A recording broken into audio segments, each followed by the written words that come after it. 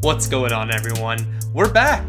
I'm back. Jack's not here. He had something come up and he had to go tend to that in Laurel. So I'm here solo, and I'm gonna do the game preview today. So we're gonna be talking about the Bama game this week. You know, we don't expect to win this, but maybe we can come out with some moral victories. And then I'm gonna do my picks for the week, and then gladly, there's a lot of Instagram questions. Hopefully I can just answer a question. So everyone, buckle in, keep both arms and feet in the vehicle at all times, and we're just going to get into this. So today, of course, this week, there were a lot of transfers at Mississippi State, and a lot of fans have been going at Mike Leach because he said, oh, just expect more. But really, when we look at the people who have transferred, how many of them did you expect to still be here when we hired Leach in February? Schrader, we all expected him to be out. Maiden, people that knew Maiden thought that he would be out. People that didn't know Maiden acted like they knew Maiden and thought that he'd still be here. Kylan, he declared for the NFL draft twice. Shavers, we didn't have him yet. Kareem Walker isn't good at football. Nick Penley, if he hasn't played with how our offensive line looks right now, that's just not a good sign from a JUCO guy. And Trey Lawson, and I think he's like a 3 technique, and we switched to a 4-man front, so that kind of just alienated him in that D-line. Okay, so this week with Alabama's absolutely amazing offense, we're going to see how good Zach Arnett really is. And if he's good, he's getting a head coaching job somewhere. We can't expect him to stay long here if he holds them to like 21 points on offense, or 28 even would be good against Alabama. Another thing is, this is the first team that we've played that can really run and pass well. Most everyone that we've played has been one-dimensional, except for Texas A&M. They had a little bit, but Kellen Mond had an off day against us. So I'm really excited to see how Zach Arnett does against them. And on to the quarterback situation. No one has any clear word on if it's going to be Will or KJ. Apparently they've looked both about equal in practice, so we'll see what happens. I mean, whatever happens, we can't expect Will or KJ to look remotely good against Bama if our offensive line isn't improved. Bama just has too many pass rushers that they can put in there, and it'll just be a terrible game to watch. I'm really not looking forward to watching this game if our offensive line is that bad again. The only thing that we can really come out of this game wanting is to see us take advantage of our clean plays when and if they come. So, yeah, maybe just seeing some not drops, or maybe a quarterback that doesn't drop the snap every second play, or, maybe just no interceptions. No interceptions would be pretty nice right now, in my opinion. Hopefully we can come off of this bye week and just get some moral victories, which I know a lot of people don't like the term moral victory, but at this point we need something. And I really hope we can. I hope that the transfer situations haven't been that big of an issue. People seem to be making a big blow about it, but we all expected this to happen. You should expect more people to transfer or opt out.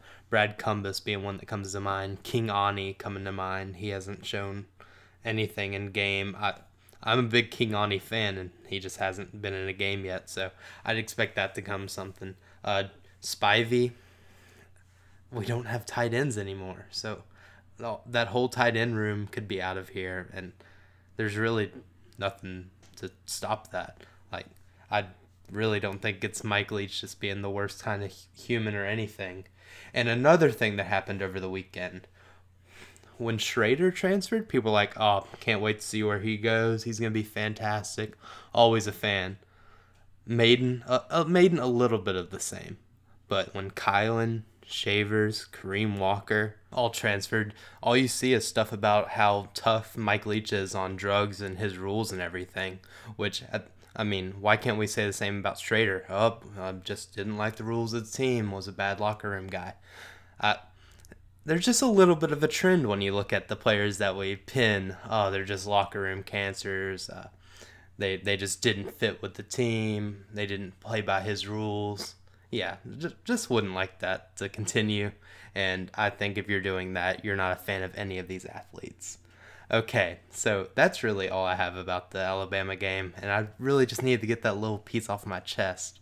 So, into the picks for the week. Game number one is number 3 Ohio State at number 18 Penn State. Penn State lost an absolute heartbreaker last week, so I don't think that they come off of that emotional loss and look anything good. I think Ohio State is one of the top 2 teams in the country, and I don't think they're number 2. So, Ohio State for me pretty safely. Okay, so there weren't a lot of good games this week, so I had to kind of pitch in some right here. Number 2 is Louisiana Lafayette at Texas State. Funny enough, I've watched every one of both of these teams play this year, and Texas State has won like one game, and Louisiana Lafayette has lost one. Very different sides of the spectrum, but Texas State, if you want to watch some exciting football, please go watch Texas State. They're fantastic. Always have a blast watching them. But in this game, I'm going Louisiana Lafayette. And then on game number 3, we have Texas at Oklahoma State. Oklahoma State is the Big 12's only chance at playoffs this year, so it would only be right for Texas to beat them for no reason. So I'm going to go with Sam Ehlinger and Texas on that one. Okay, number 4 is Memphis at number 7 Cincinnati. And some people are saying Cincinnati could turn to Cincinnati. So Cincinnati, a group of 5 team making playoffs? I mean, if they make it through this game, I have them making it. I mean, you really can't take anything away from them. So I'm going to go Cincinnati in this one. And then game number 5, we're getting into our SEC games, is number 5 Georgia at Kentucky. And as we all know, Kentucky is a bad football team. But somehow they get given wins. But I don't think Georgia is the type of team to give away a win. So I'm going to go Georgia in this game. And then we have a really weird one. Auburn 2 weeks in a row has been given victories by the SEC officials. And LSU is coming into town, and TJ Finley, I don't know how, but changing at quarterback made the defense play good against South Carolina. I think I'm going to go LSU. I don't think Auburn can win 3 in a row, weirdly. But, yeah. Okay, number 7 is Ole Miss at Vanderbilt. If Vanderbilt could score any amount of points, I would pick Vanderbilt. But even against that horrid Ole Miss defense, I just don't see them scoring much. So I'm going to go Ole Miss in this one. Okay, number 8, Arkansas at Texas A&M. I feel like Arkansas is going to win this one. Even when Arkansas was bad, they played Texas A&M close. Last year, they were going into like the last minute of a game, and Arkansas was almost beating Texas A&M. But weirder things have happened, so I'm going to go Arkansas beating number 8 Texas A&M. Okay, then game number 9 is Missouri at number 10 Florida. And this game, Florida's back. All their COVID stuff is kind of over. I think a few guys on the team still have it. Dan Mullen's all cleared and everything. So I think Florida wins this one handily. And then to our game, Mississippi State at number 2 Alabama. Alabama's winning the game. It doesn't matter who we play at quarterback. We may make it funly close, but I don't see that happening. I say we lose by 3 scores. Maybe 4. So that's what I got on that one. Okay. And that's it for the picks for the week. It wasn't very fun not having someone with me here for the picks. But good thing I just have a few Instagram questions to go through. So I'm going to get into those. Okay, number 1 is from Hail State Country. How do you feel about Mike Leach and what he said about everybody transferring? Well, Mike Leach came out in his press conference and he was like, brace for more. And this whole time, we've really been expecting a lot of attrition on this team. And it seems like this is the week that we got it all. I mean, we didn't have a summer practice for any of the stuff to go through. I think that's really what held the 2 quarterbacks, Maiden and Schrader, this long. They just didn't know what position they were in the quarterback room, really. Because they didn't get a shot yet. They're just not getting one, and that's just not very good. We all expected attrition in the spring, but nothing like surprising has happened really. And that leads me pretty well into another question. It's from Football James 17. Who is the most surprising player to enter the transfer portal? And for that one, I'd have to say Tyrell Shavers. I thought that he'd be pretty good in this system, but I think he went to the air raid expecting to run streaks and everything, not very like middle of the field routes. But that's just not what you do against drop 8, sadly. So, and he's visibly upset when he is asked to block, and I just don't think that's a very good fit for him here. I wish he would have done well here. I was a big Shavers guy when he came here. I was like, yeah, we got 2 6'6", 4'4" guys. We're going to the national championship, but here we are with one win. What's the difference? Okay, from Ole Piss. What round do you think Kylan is going, and what team needs a running back like him? I think any team in the NFL could use a running back like Kylan Hill, except for like Kansas City and maybe the Saints, unless they want to put pressure on Alvin Kamara. But I think I could see the Dolphins with him and Tua being a really good fit. I could see him going to New York Giants. Saquon's hurt, and I think Kylan has the same skill set as Saquon. He's not as explosive as Saquon, but I could see that being a fit for him. And Kylan could do it anywhere. If he gets over the ankle stuff, he'll be fine. He'll be a great NFL running back. Okay, that is it for the Instagram questions. But last week I asked some questions on Reddit, and I got a few of those right here. Okay, and number one is from Hail State 2023. Long-time listener, first-time caller. How many days till baseball season? It can't come fast enough. I'm really excited to root for a winning team.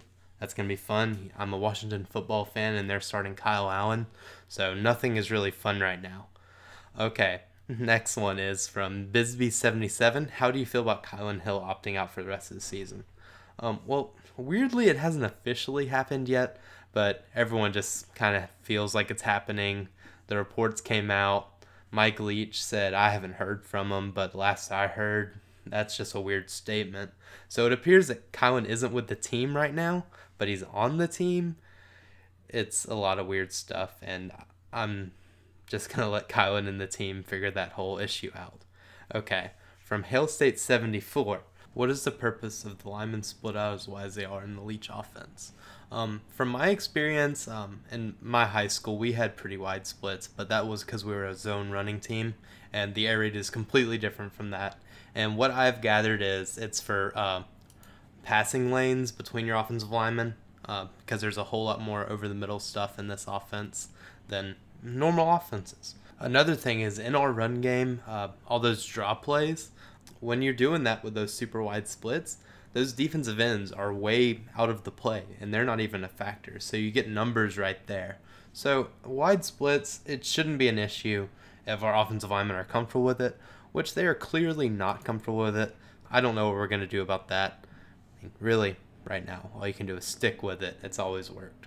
But it doesn't seem to be right now. Okay, next is, do you go with Roger or stick with KJ? Okay. So on this one, I know there's a lot of people coming for KJ's head, but if we throw Rodgers out there against Alabama, he's going to get murdered, which I expect us to throw him out there, and I expect him to get murdered behind this offensive line. But that's a tough first start to give a kid. I mean, he may go out there and do pretty good, but with how that offensive line is, I mean, I'd hate to hurt KJ's draft stock or whatever left of it he has, or confidence, whatever he has. I could really see how people could want to start Will Rogers, and I expect that to be the option that Leach takes, but none of that has been reported yet, and I don't expect us to know until game time. That's it for today's episode. It was fun doing this alone. Actually, it wasn't. I really miss Jack. I can't wait for him to be here. But with that said, everyone, thank you for the Instagram questions. I forgot to say, please send in your picks. We've seen how good our winners are the past few weeks. It seems like if you get 5 right, you may win. So make sure you send those in. We'll have those posted on our Instagram shortly. That's going to be it, everyone. We'll see you next time.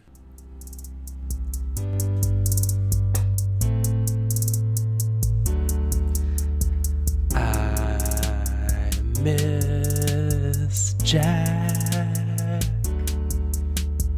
Please come back.